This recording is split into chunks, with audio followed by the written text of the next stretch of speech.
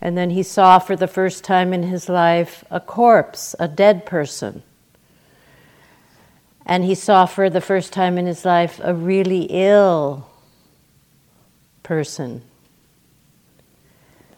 And the sight of someone old and someone ill and someone dying shocked his mind.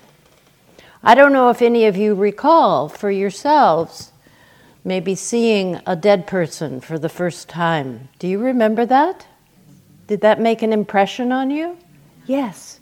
It kind of startles us, doesn't it? So these three, aging, illness, and dying, came to be known as what are called the heavenly messengers.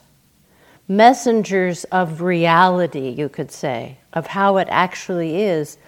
In the Buddha's case, it caused him to go on this search, caused him to feel this urgency to awaken so that he would understand reality and at the same time not be overwhelmed by these eventualities, not be frightened, not be sunk by these realities. So the fourth heavenly messenger was the sight he saw of a wandering sadhu, a monk, who seemed to be quite serene in his demeanor, quite at peace with the corpse and the ill person and the old person.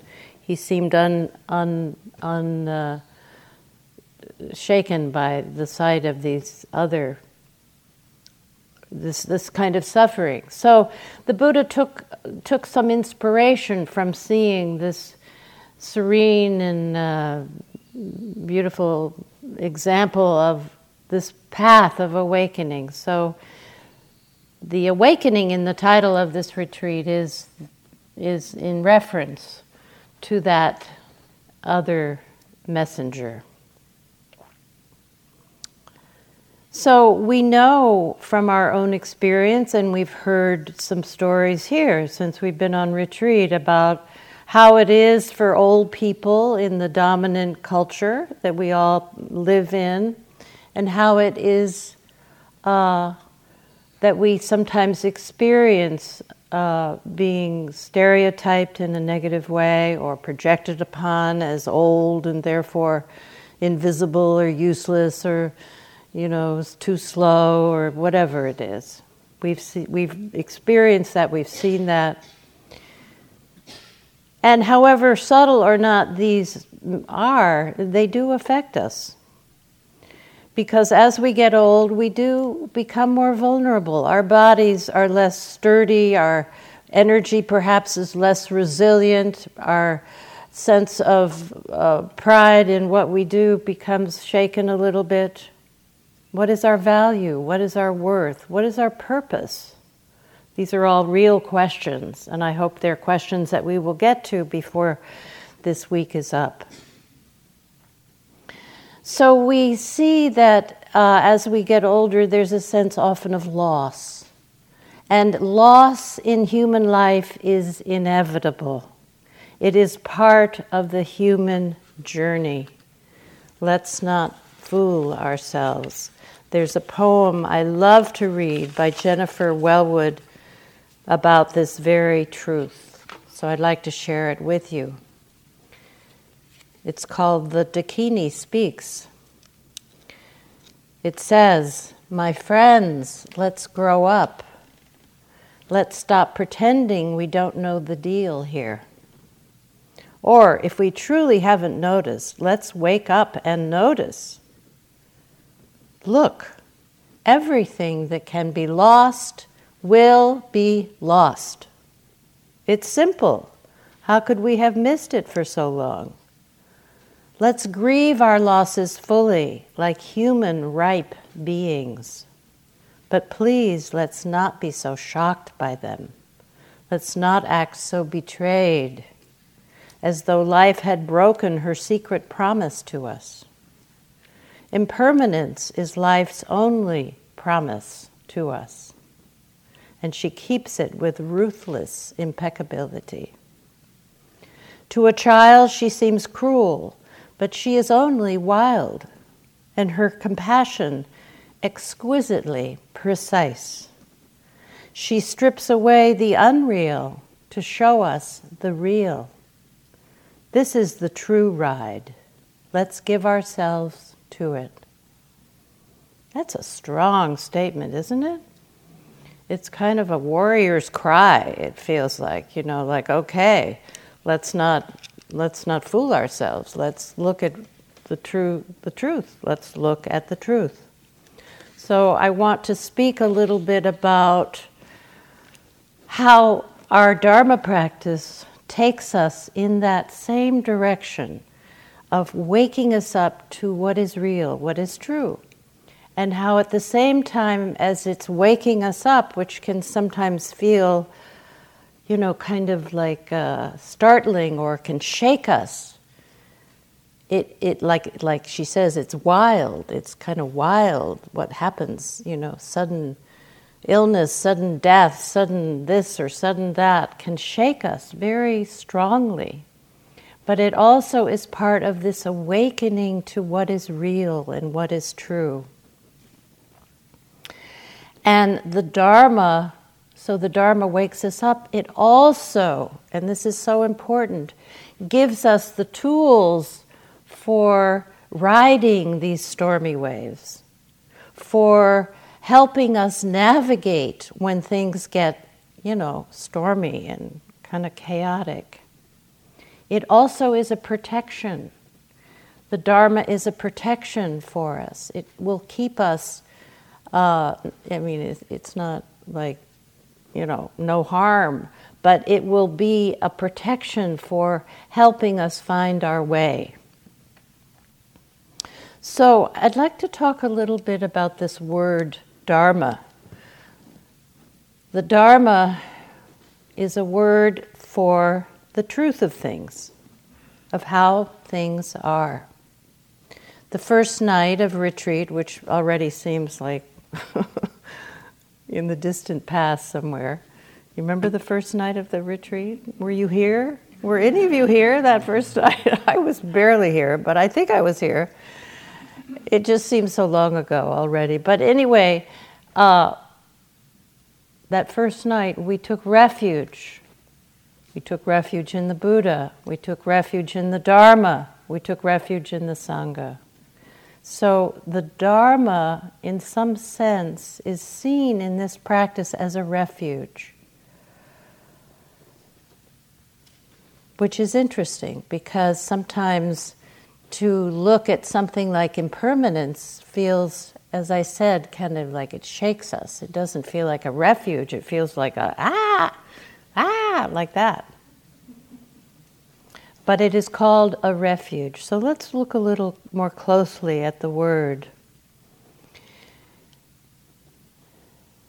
The truth that the Dharma represents is not a philosophical truth or a theoretical truth, but a truth that can only be discovered in your own experience. It's an experiential truth, a lived truth, a living truth, we could say. It is alive in your own direct experience.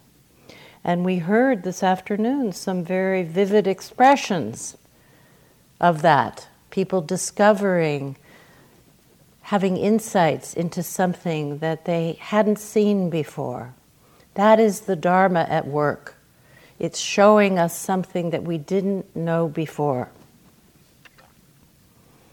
And as we practice, we are encouraged more and more to come into direct contact with our experience and learn from that contact.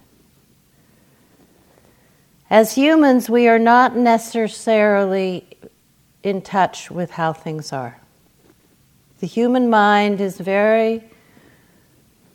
it likes to dance around, and it does a lot of things to kind of throw up smoke screens. So we don't actually see things how they are. We see things as how we want them to be,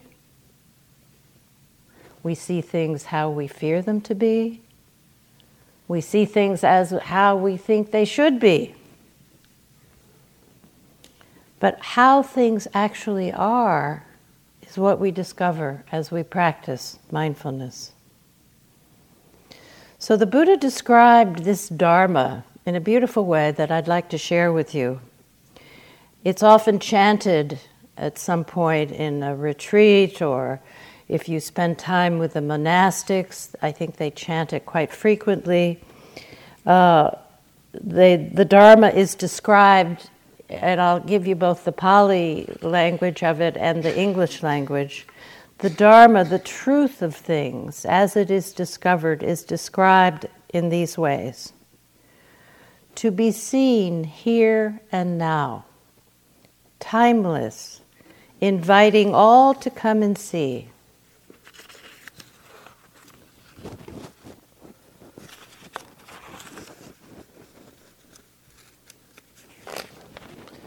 Pertinent, to be seen by the observant for themselves.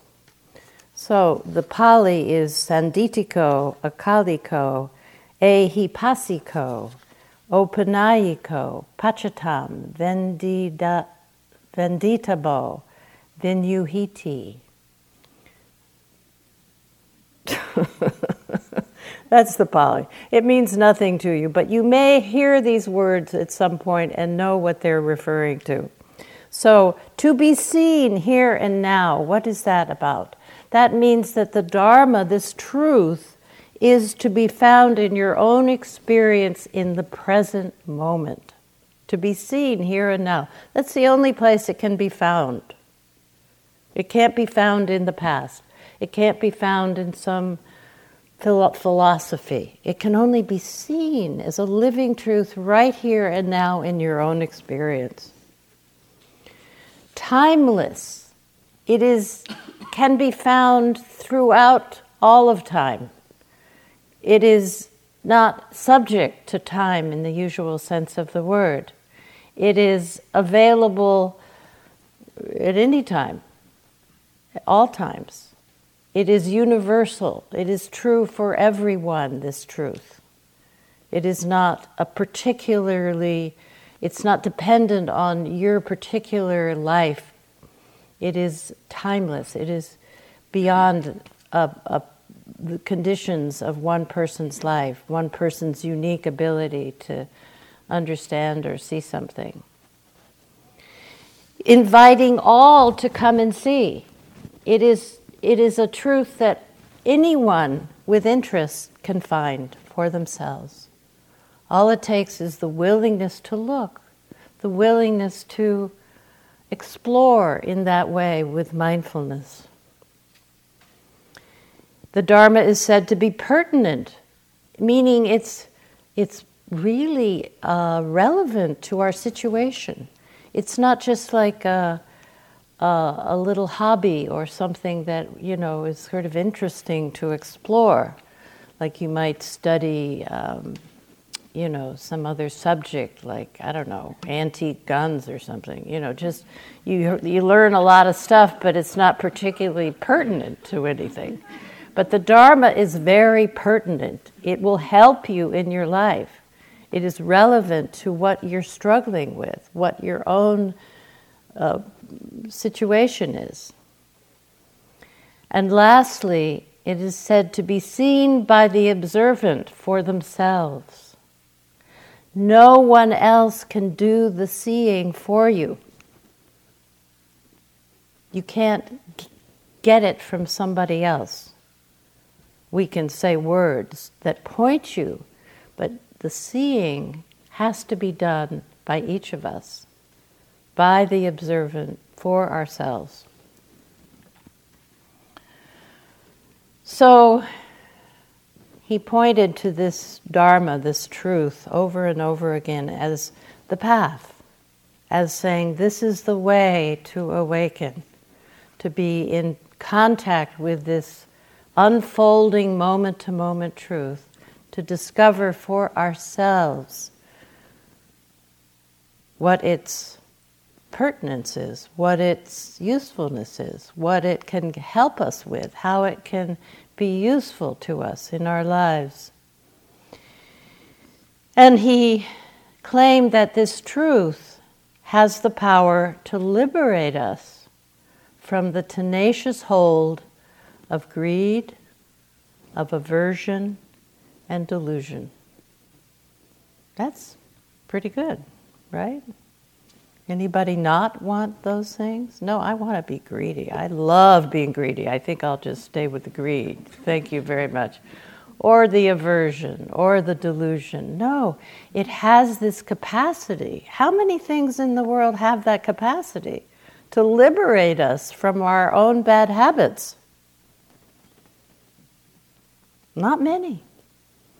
So it is seemingly so ordinary, seemingly so available, so simple in a way. Just take the time to be in touch with your own experience, and things start to happen. This understanding grows that allows us to let go, to see better ways of functioning, of being in the world. Less greedy, less aversive, more clear, less deluded.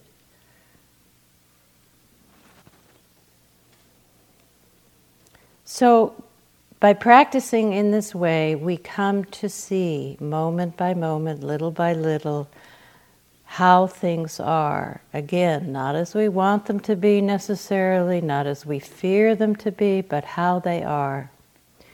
This frees us actually from misperception, because what we discover over time, and it's a humbling kind of discovery, is that we think things are one way.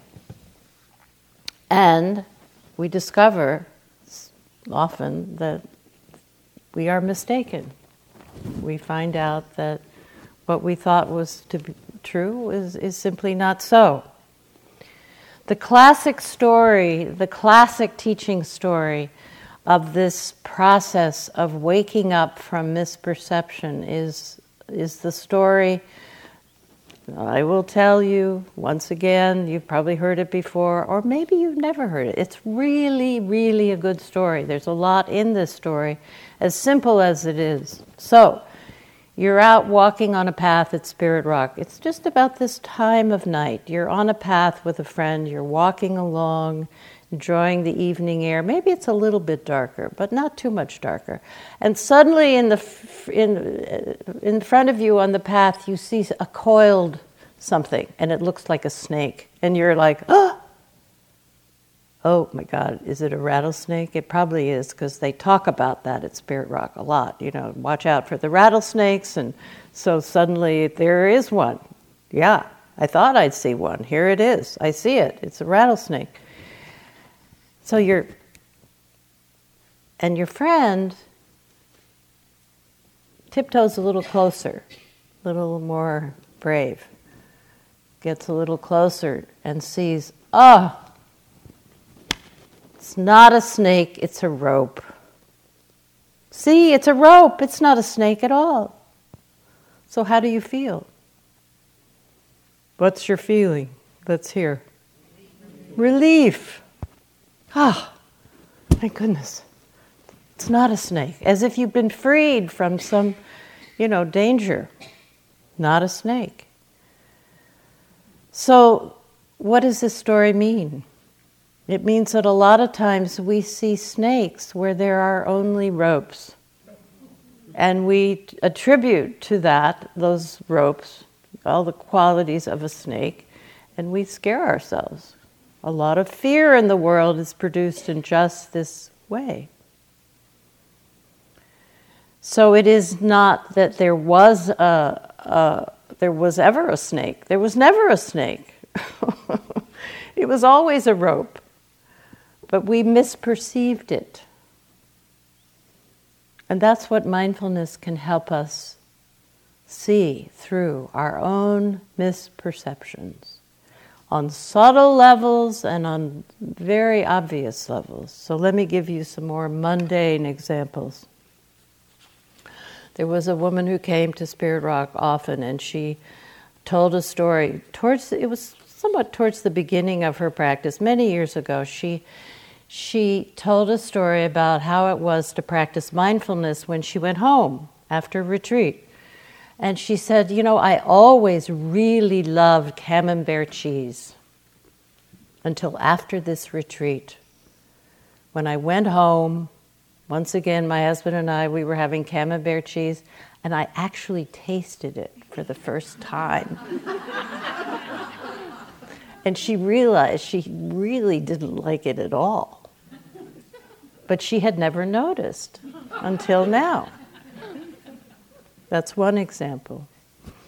Other times we have ideas about what will make us happy. In order to be happy, I must have what comes to your mind. A particular kind of car, a house full of stuff, 25 pairs of shoes. Whatever it is in our consumer culture that just, is always offering us more ideas for how to be happy. Take some more shoes or hats or whatever it is, cars. Don't you need more? More. So we get the idea that, I'm not happy, so I must not have enough stuff. Okay. With mindfulness, you might discover that actually having less stuff is much more conducive to your well-being. I think this is a kind of an aging story, because part of what aging is, what we're looking at is perhaps a downsizing in our living area or accommodations, or giving stuff to our kids or to the grandchildren, or just not wanting so much of a house to clean, or whatever it is. Or we need to clean out the garage because we have a lifetime full of stuff out there. Have you ever gone out to the attic or the garage and there you are? You open one box and it's like, oh. So you begin to sense that it's time to lighten the load. It's time to let go. And that by doing that, you are actually feeling quite lighter yourself.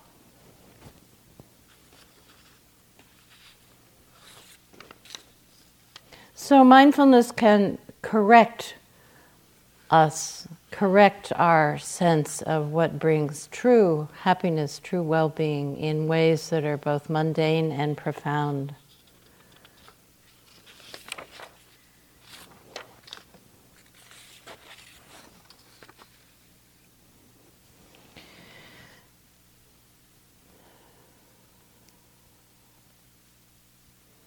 So, part of what mindfulness shows us in this simple way of just coming in contact with the truth of our experience, it shows us the need actually to let go on all these different levels that I've been speaking about, also of our assumptions and beliefs and expectations that we might have, hidden ones.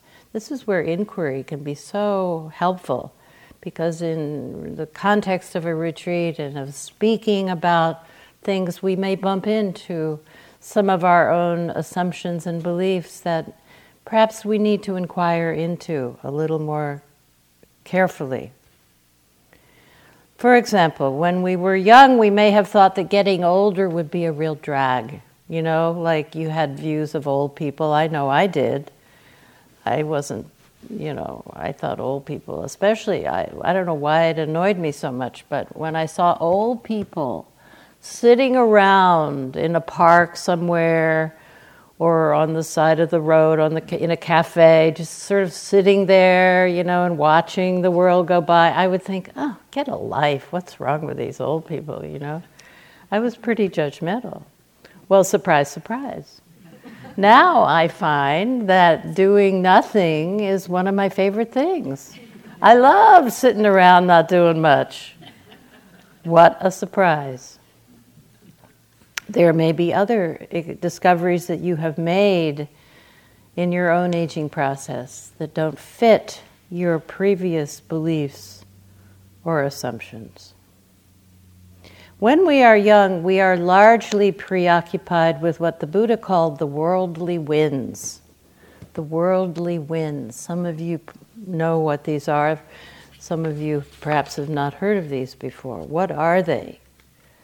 They are four pairs of opposites that kind of describe the aim or purpose of our worldly life. What are they? Success and failure, pleasure and pain, pride and shame, praise and blame.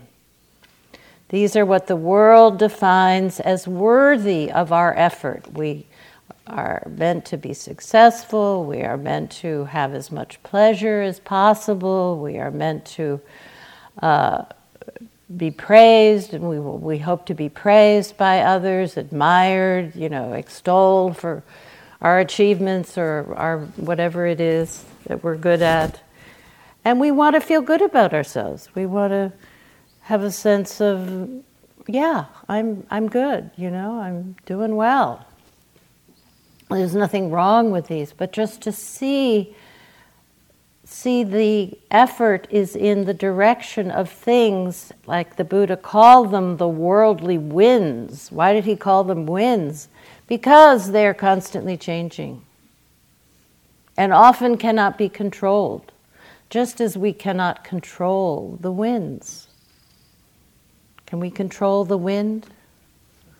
A little more wind, please. Turn up the machines. No. Winds, who can say what causes the wind to blow? In the same way that worldly ambitions are sometimes successful, sometimes not. Sometimes we are praised, sometimes we are blamed. Teaching is a fabulous experience of praise and blame. You couldn't ask for a better experience of praise and blame than being a public teacher.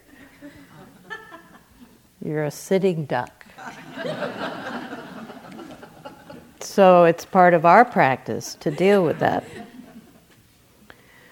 So these are the pursuits and aspirations, and for us as people in the Western world, the fairly relatively comfortable and wealthy Western world, this is what we believe to be a good life, having these aspirations and accomplishing some of them or all of them.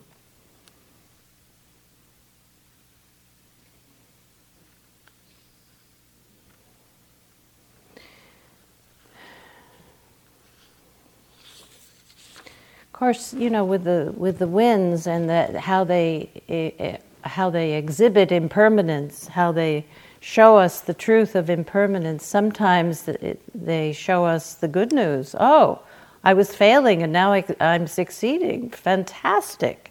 That's always nice, when something is going wrong. You're happy to count on the law of impermanence. It won't last that long.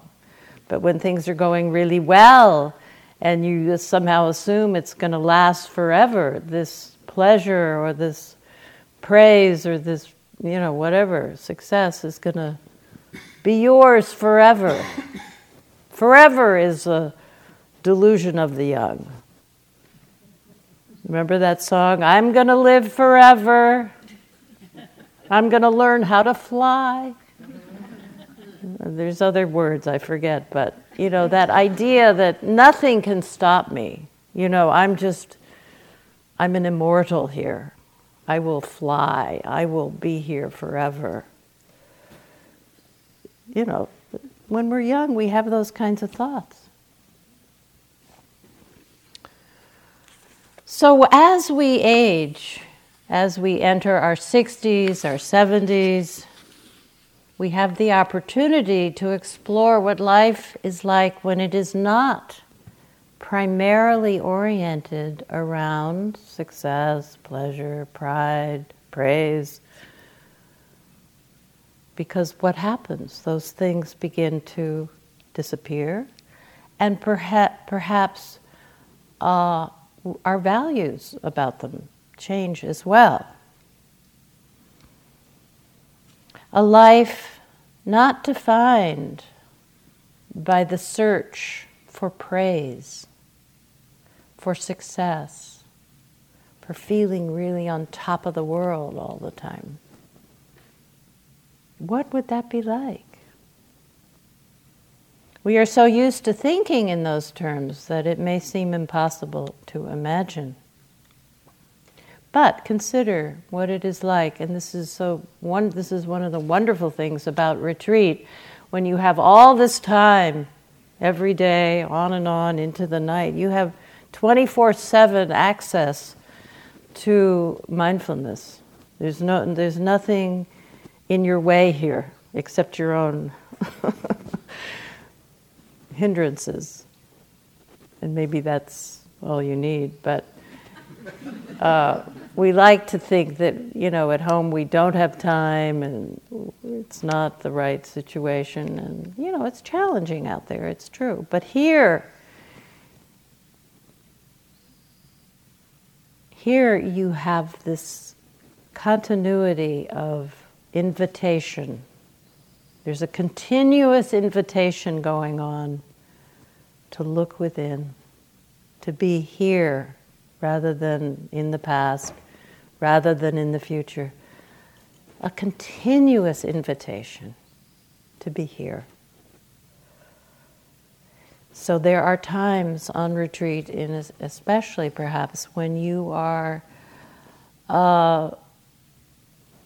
sitting, you are walking, and there is contentment. Anybody here have some contentment?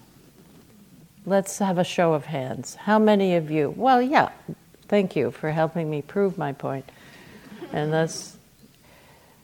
that practice gives us this experience of what it is like just to be alive, just to be here, just to feel this precious moment that has no particular significance, really.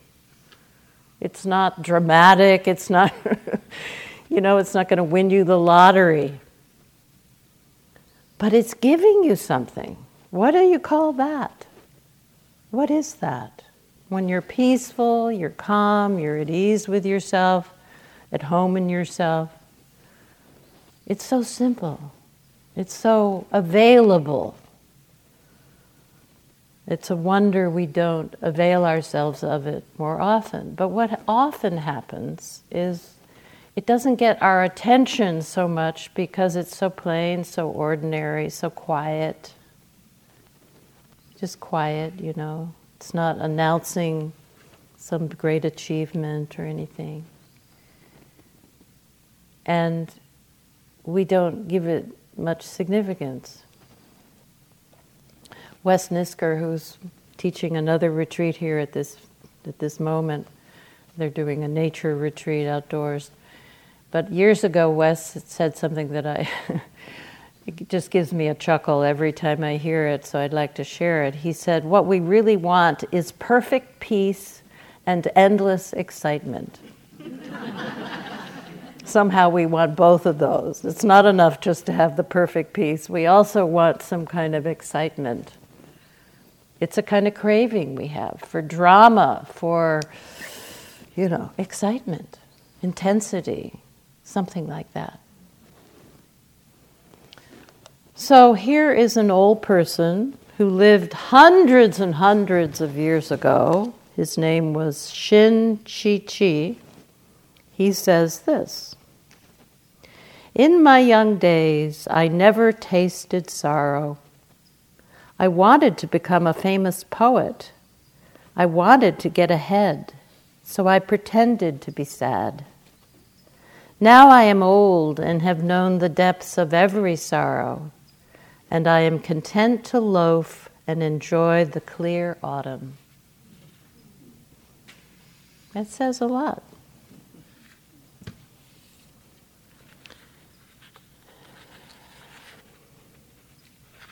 Okay, so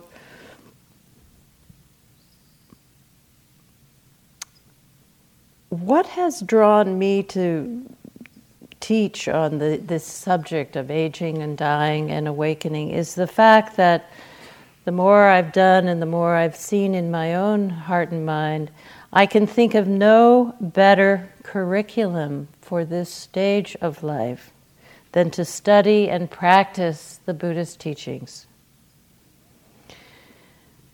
The last stage of our life may include success, it may include praise, it may include quite a bit of pleasure, but it is not our focus, it's not what we're about having to achieve. There was a very thoughtful gerontologist by the name of Gene Cohen who I think very brilliantly described life after 60 as a new developmental stage in human evolution. He described, and I'm going to read you what he said about this stage. It's a stage between adulthood, the end of adulthood, you could say the end of our responsibilities as an adult, the beginning of retirement perhaps, the stage between adulthood and true old age. So he said this: the reality of adult life, of this stage of development, is a much richer and more complex tapestry of struggle, growth, and creative potential. We are, at 60, 70, and older, not so very different from children of 4, 5, 6, or older who struggle through developmental transitions and life changes. We progress at our own pace, each of us. If we struggle or hesitate at times, it is not because we are older and less capable, but because we are in the process of developmental transition, which often goes unrecognized and therefore unsupported.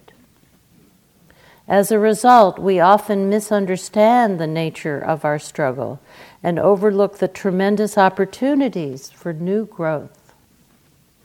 It would be absurd to suggest that a child who cannot read at age 3 will never be a reader. And yet, we judge ourselves just that harshly when we limit our expectations of life at age 70 or any age to what we are or what we know or what we can do at that age.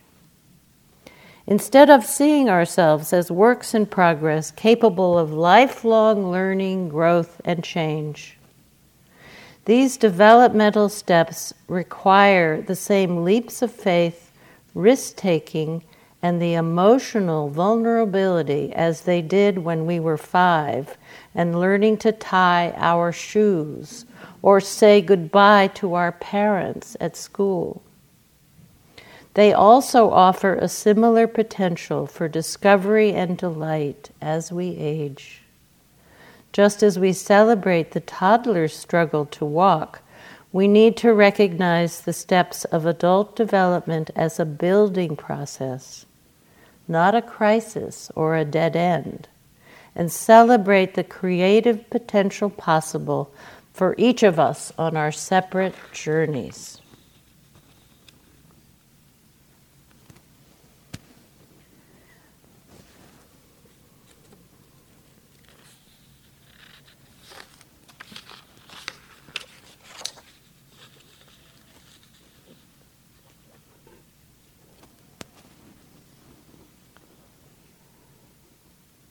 So that's a different vision of how we might begin to think about our own aging process, that we are in a developmental transition, and that we can, instead of feeling, like he says, instead of feeling like we're failing because we're slower now, we can see that we're learning something new that may have great value for us.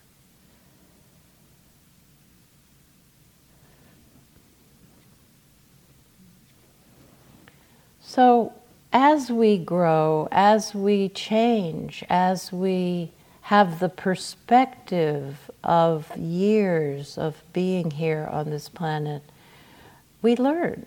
And to be open to learning is a good thing because it accelerates that process of learning.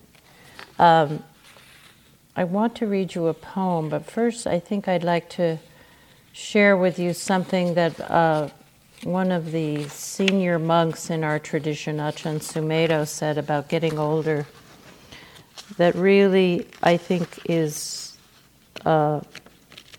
helpful. And that is that Ajahn Sumedho said, 2 qualities are important in our elder years. And he's I think in his 80s now. 2 qualities are important in our elder years. The first is to realize it is okay not to know. And the second is to be open to learning, to discovery and surprise. And this is why meditation is such a wonderful ally for us in our aging process, because it is so full of discovery and surprise when it is working for us. It is also true that our practice thrives on curiosity, on this willingness to not know and be open to seeing things we haven't seen before. It also thrives on our own self-honesty about what we are experiencing. And that is a key piece of practice. And it is what inquiry thrives on, it is what our mindfulness practice thrives on, to learn to recognize what's here, moment to moment. There is a poet named Elizabeth Bishop who wrote a beautiful poem about her own discovery process about loss. She learned from reflecting on the losses that came to her in age, and she learned from these losses. So I want to share with you what she said. It's a poem called One Art. She says, "The art of losing isn't hard to master. So many things seem filled with the intent to be lost that their loss is no disaster. Lose something every day. Accept the fluster of lost door keys, the hour badly spent. The art of losing isn't hard to master. Then practice losing farther, losing faster, places, names, and where it was you meant to travel. None of these will bring disaster. I lost my mother's watch, and look, my last or next to last of 3 loved houses went. The art of losing isn't hard to master. I lost 2 cities, lovely ones, and vaster some realms I own, 2 rivers, a continent. I miss them, but it wasn't a disaster. Even losing you, the joking voice, a gesture I love, I shan't have lied. It's evident. The art of losing's not too hard to master, though it may look like disaster." I love that because it reflects her own learning. You know how when we lose something or when a crisis comes unexpectedly, it can so often feel like a disaster, right? Is that true?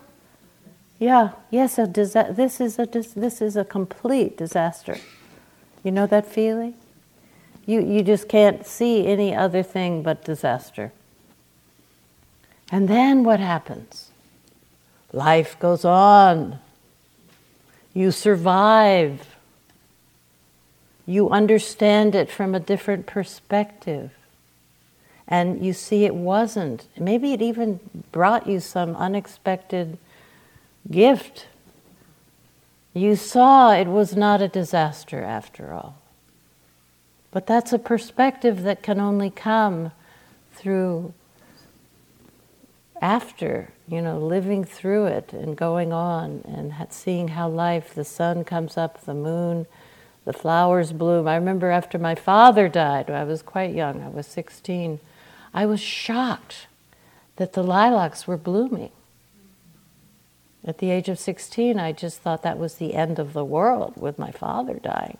But the lilacs kept blooming. I'll never forget that. That was my first Dharma lesson, I think. Life goes on.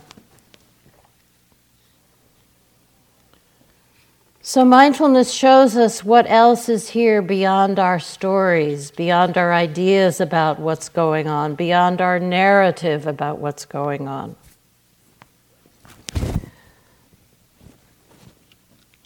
There's a Audubon guide to birds. If you're a bird watcher, you know what it's like to go out with your guide to birds, look for the birds. I see people looking around, and they're very patient, they look. Anyway, they're out there looking for birds. The Audubon guide says, if there's a difference between the bird and the description of the bird in the book, believe the bird. I think that's very good advice. And it is a mindfulness lesson, really. Are we going to believe our story about something or what the reality is in our direct experience? Believe the birds in our own experience.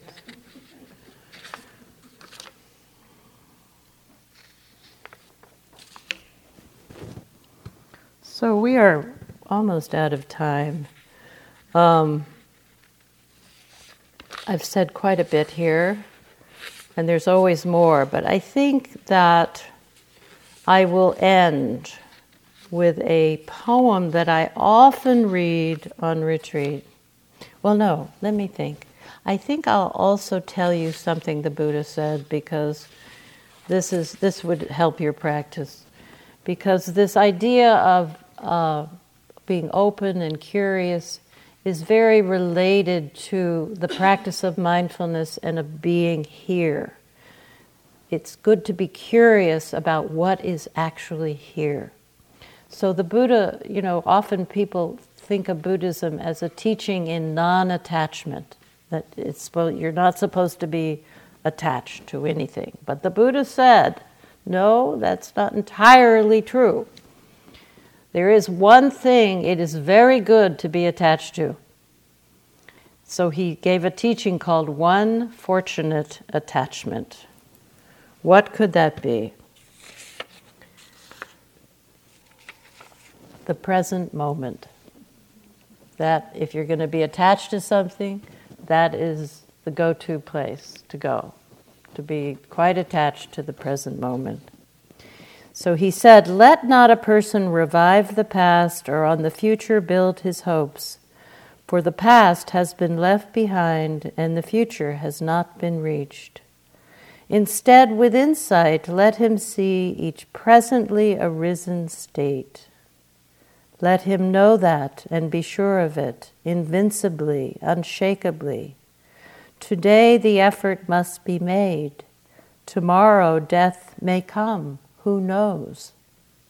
No bargain with mortality can keep him and his hordes away.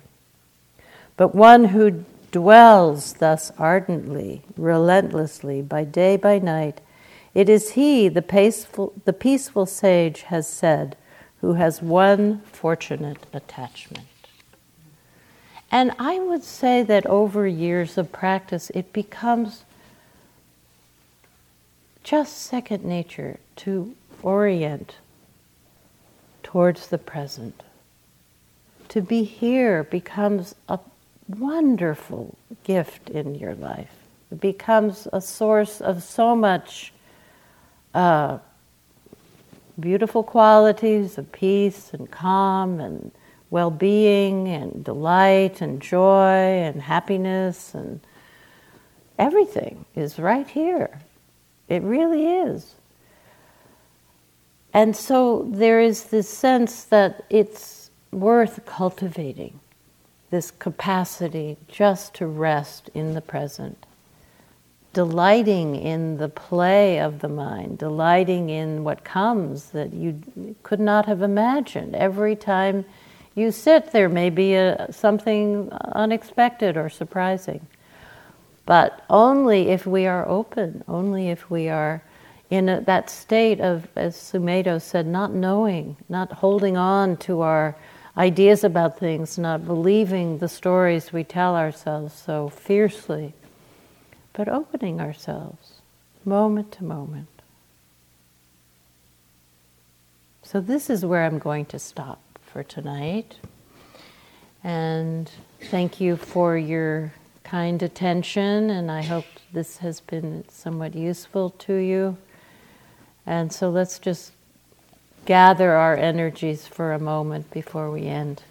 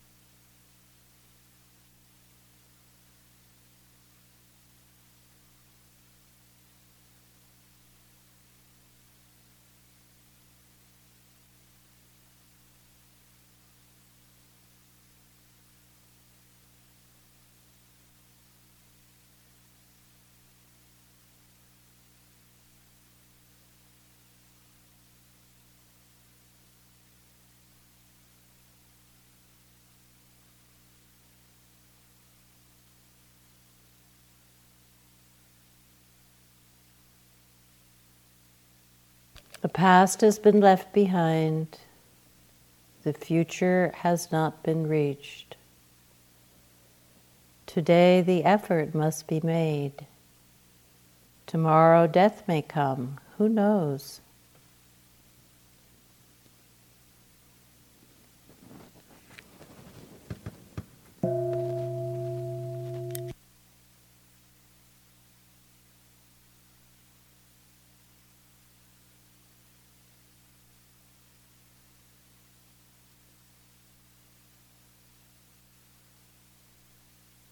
So we have about 25 minutes for walking meditation. It's very lovely outside, and by the way, be sure to look for the simply beautiful little new moon appearing, perhaps a little later in the sky.